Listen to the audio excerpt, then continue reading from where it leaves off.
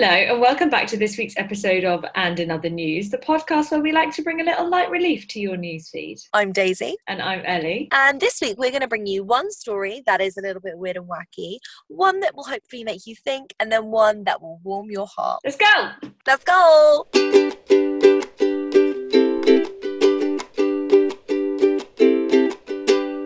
Okay, so first up, weird and wacky.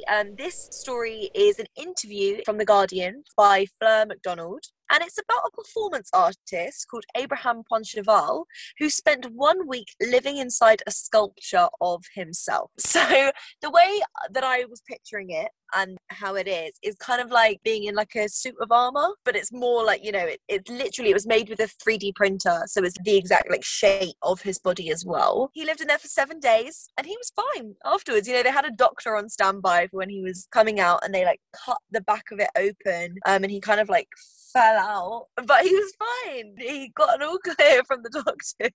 So he literally couldn't move? So he made like a little bit of room because apparently he had his snacks and drinks in his arm. But here's the issue. So like he planned for that, you know, like he'll have them in his arms and store them in there and then give them to himself. But the issue was he made it a little bit too small. So at first it was like quite hard because he couldn't properly grab it and like put it in his mouth. Ah! Yeah.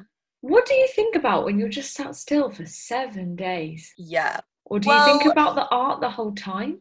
Yeah, I don't know. I mean, he's done a lot of other stuff like this. He also lived inside a rock for like a week. He has plans to encase himself in a beehive. With bees in? Or bees? Yeah. Okay, that sounds fun. Yeah, so I felt like he must, you know, have a way of thinking about it.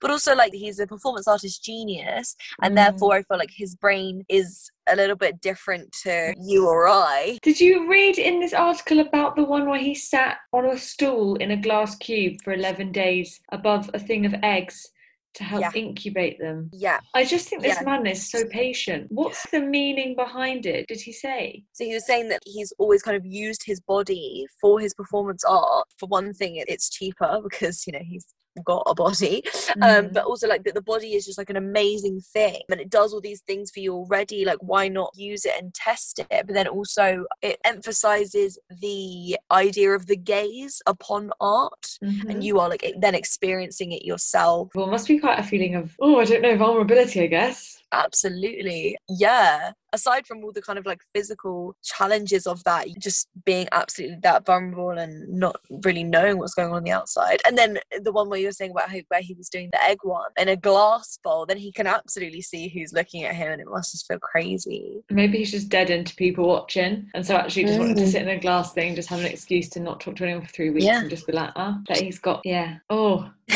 you think you could do it? Defo not, but from me, just more because I have really bad claustrophobia. Definitely not for you then. Even for 1 little second I couldn't do it. But okay, say it was for me like more spacious space. What would you do in there to entertain yourself?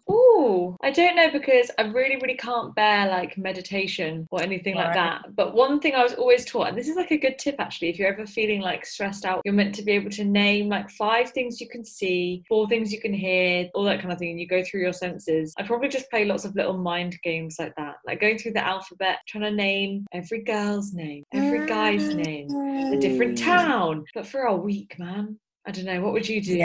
I think, given all that time where you literally can't do anything else and you can't even see other stuff as well, I think I would try and unlock more than 10% of my brain. I would just be thinking, be like, look, I've got all this stuff in my brain. I would try and access everything that I ever thought and that is in my memories. Yeah, I don't think I'd want that. Yeah, I mean, to an extent, yeah, but I would just kind of want to check it off, you know?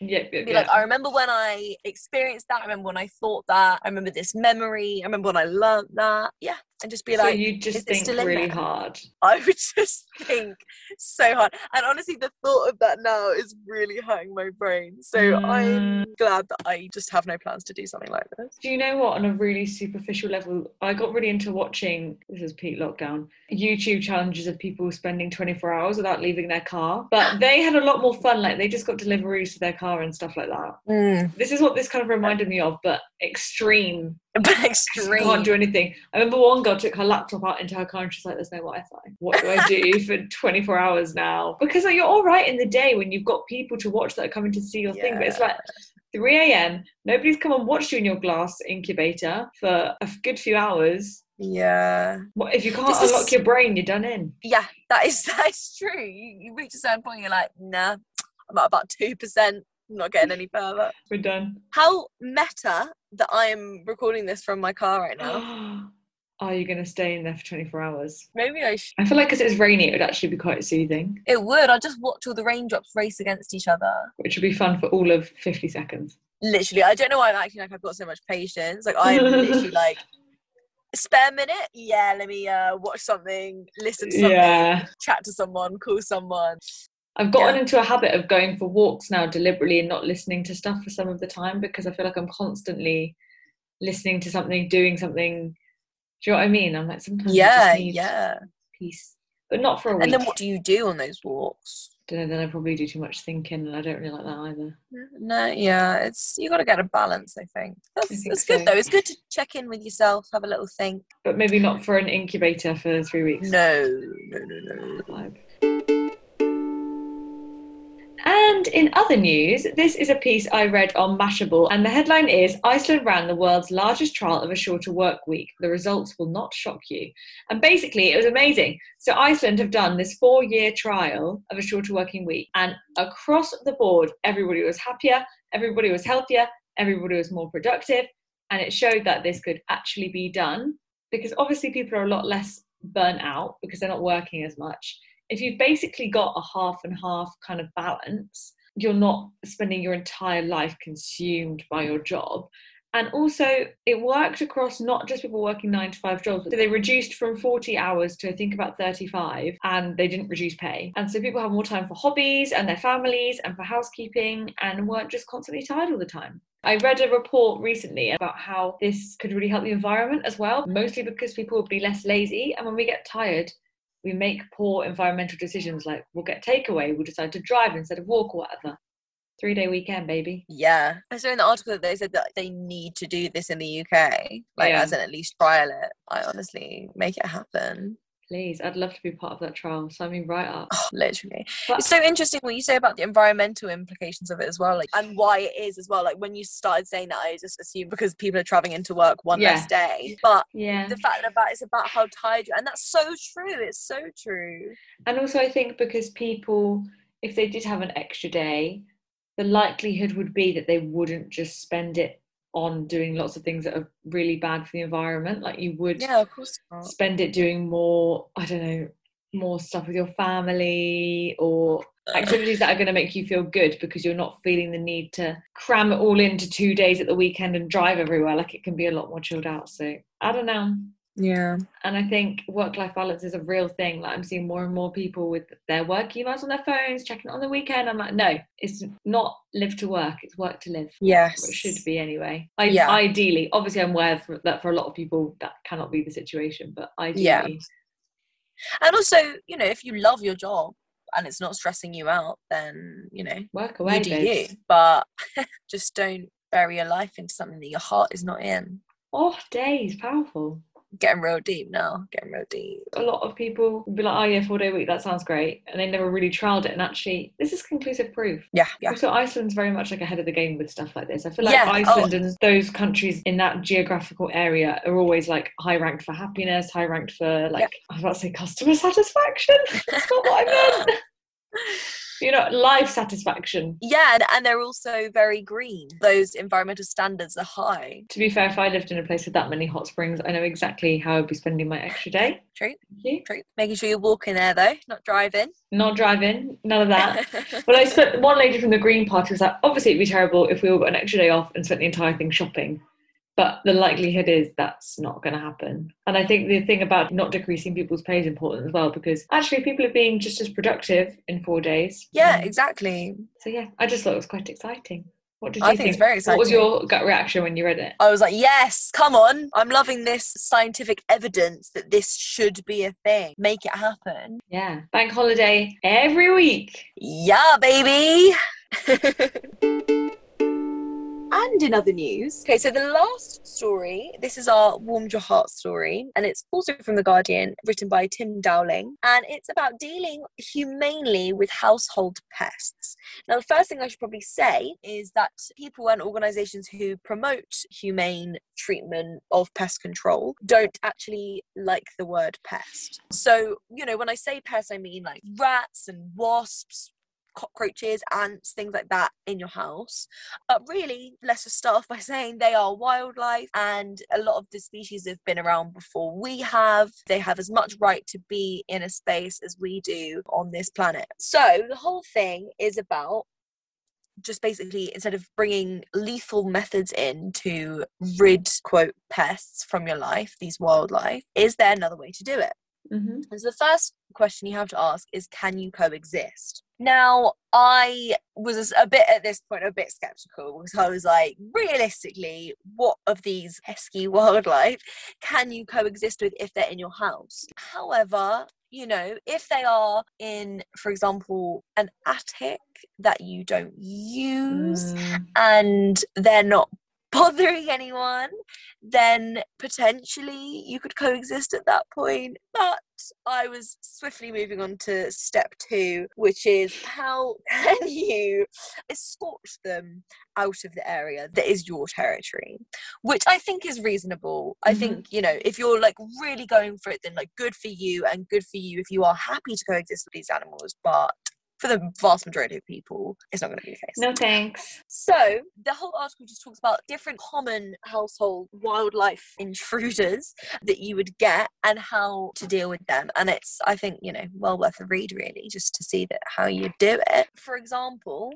rats and mice and stuff, a lot of the solutions in these problems tend to be poison, basically. But apparently that is completely ineffective, because when you do it, when you lay the poison, they will have like some of it, realize that it's bad, obviously, like maybe one of their family will die, they'll go away, and then they will return, and they will return once they think it's safe to do so. Because after a while, if they haven't returned, you're going to stop using the poison, they're going to come back. Yeah, mice and rats, and I think that would be my worst pest. I used to be terrible with spiders and stuff, but mice and rats really now creep me out. And apparently they've gone up in London during lockdown as well, the amount of rats on the street. Like, I saw one just merrily trotting across the road the other day. I guess maybe because the streets were emptier for a long while, they kind of Pied Piper vibes, took ownership. Yeah.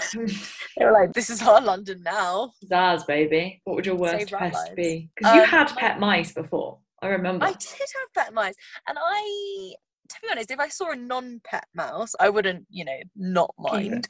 But for me, every day it's got to be wasps. I really do not like wasps.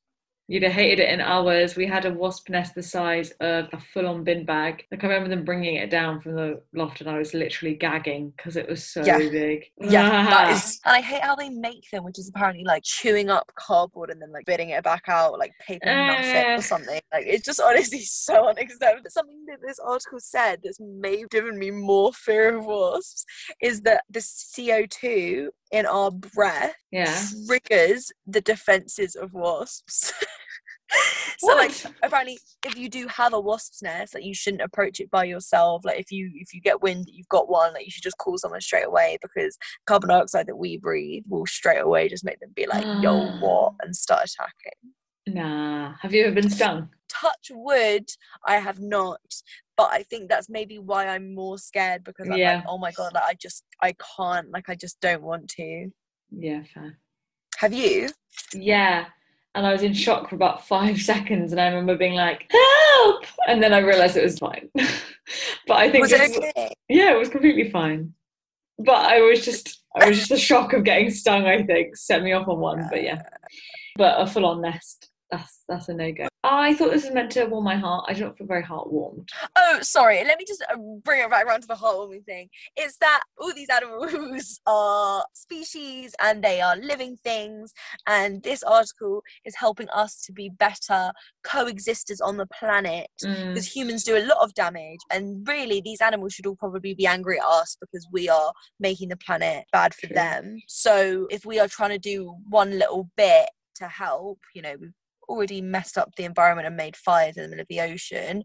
But if we can help it by not killing animals directly when they are in our house, then that will be nice and heartwarming. Next time we see a little spider, we'll just pop them outside. Exactly. Spiders and like ants in the masses are quite tricky to deal with, I suppose. But like spiders and like just like random crawly bugs individually, if they can't fly, are like very chill. Like you just gotta catch them in a little cup and a glass and you just take them outside. All our friends. Lovely. My heart's warmed. Good. I'm glad. Thank you very much for listening to this week's episode of And Another News. We hope you've enjoyed it. We've definitely loved having you with us. And if you'd like to come back next time, subscribe to be notified when our next episode goes up. Bye! Bye!